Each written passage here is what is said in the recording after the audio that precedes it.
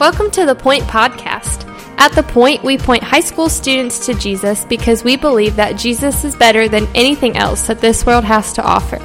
We hope that this podcast is an encouragement to you in your walk with Christ, but that it does not replace the time you're already spending with the Lord. Thanks so much for listening, and here's our awesome high school youth pastor, my husband, Justin Kinley. So I hope that you're not getting tired of hearing my wife's greeting and welcoming of me on the podcast, but if you are, I don't really care because I like hearing my wife talk about me, and so I'm enjoying it. So man, thanks so much for checking out the podcast today. We're continuing in Matthew chapter 12, verses 15 through 21, and I'm just going to read that for us real quick so you can hear it. So if you're listening, listen in. If you read along with me. Here's what it says.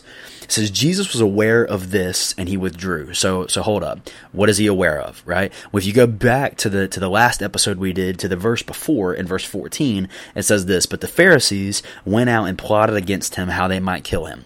So Jesus is raising tension, right? People are getting mad. The Pharisees are wanting to kill Jesus, and so Jesus knows this, and he just withdraws, right? So it says Jesus withdrew.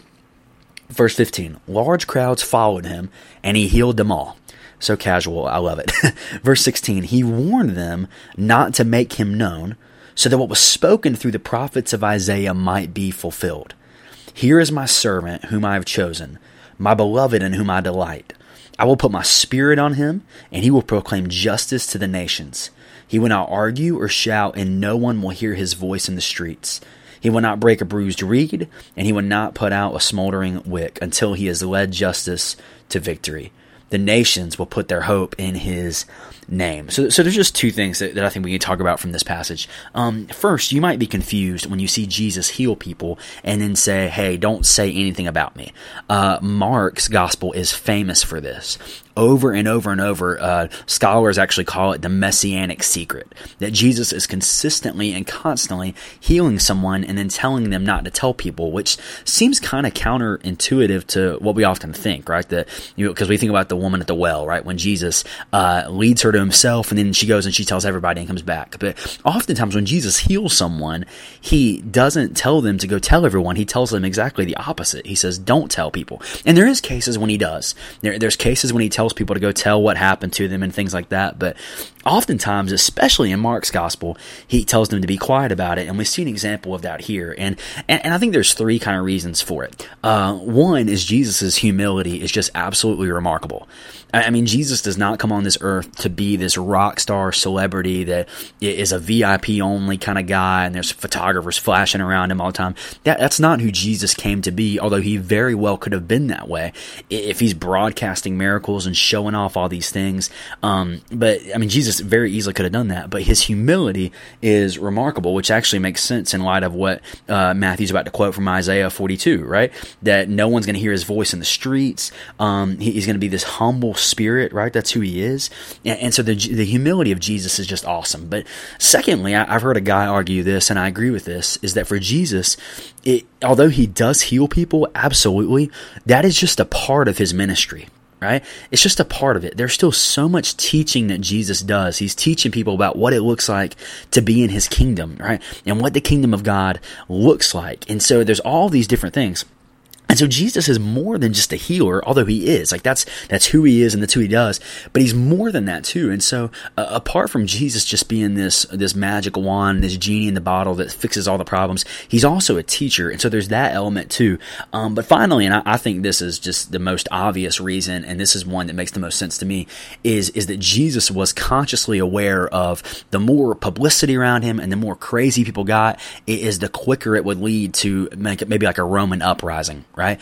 That he's conscious about telling people not to share what he's doing all the time because the Romans are going to freak out and they're going to arrest this guy and they're going to make this happen. And Jesus knows that his time is appointed for the cross. Right? Jesus knows that's where his life is heading. He knows that. And so in his efforts and in his wisdom, he's not trying to create this scene that's going to lead to some kind of death for him, right? He knows the cross is coming. And so he's patiently waiting his time. And if that means he has to tell someone not to share about him, he's willing to do that. And so that's just three kind of things right there to think about. But what's really cool about this passage is when Matthew quotes the Old Testament. He quotes Isaiah 42 verses 1 through 4. And remember, we see this even from the first verse of Matthew, right?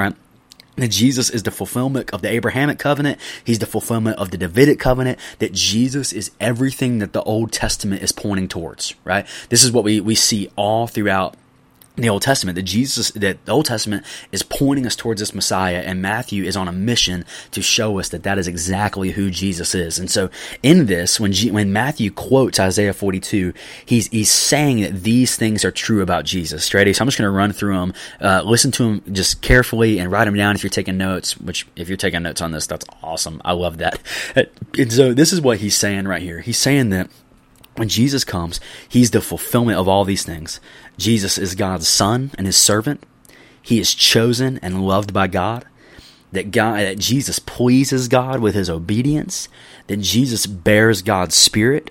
That Jesus will rule over a universal kingdom that includes all nations, that Jesus is humble and nonviolent, and then finally that Jesus includes the Gentiles in his redemptive plan, that Jesus is the fulfillment of all these things. And so I want us just to notice as we continue to walk through Matthew's gospel, we've seen it so much already, and we will continue to see it, where Matthew is just continually over and over showing us that Jesus is the answer and that Jesus is the fulfillment to everything that the Old Testament is pointing towards. That everything the Old Testament people have been looking forward to is found in Christ. And I would encourage you students that the same is true for you. That everything that you're looking for is found in Jesus. And Matthew reminds us of that here. Thanks so much for listening. The Point is a ministry of First Baptist Church Indian Trail for high school students. We offer life groups every Sunday morning at 8, 9:30, and 11 o'clock. And we meet on Wednesday nights at 6:15. For more information, you can go to our church's website at fbcit.org.